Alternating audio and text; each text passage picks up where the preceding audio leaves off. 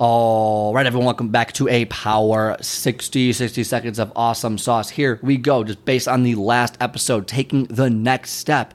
Don't have paralysis by analysis. You need to move. You need to build momentum, okay? So once you solve one problem, once you start feeling good, once you start seeing results, keep pushing forward. Build on that momentum that you've created and then build more and then build more. And then, guess what? You build more and more and more and more. And as you build more momentum, it becomes this massive snowball effect. It becomes an avalanche. This avalanche of just success, and you're going to feel good and you're going to see those results because as you build momentum carries you to the next thing, and it builds and it builds and it compounds over time. So whenever you're doing something, you just keep doing it. Keep moving forward. As you see results, don't stop. Keep pushing forward.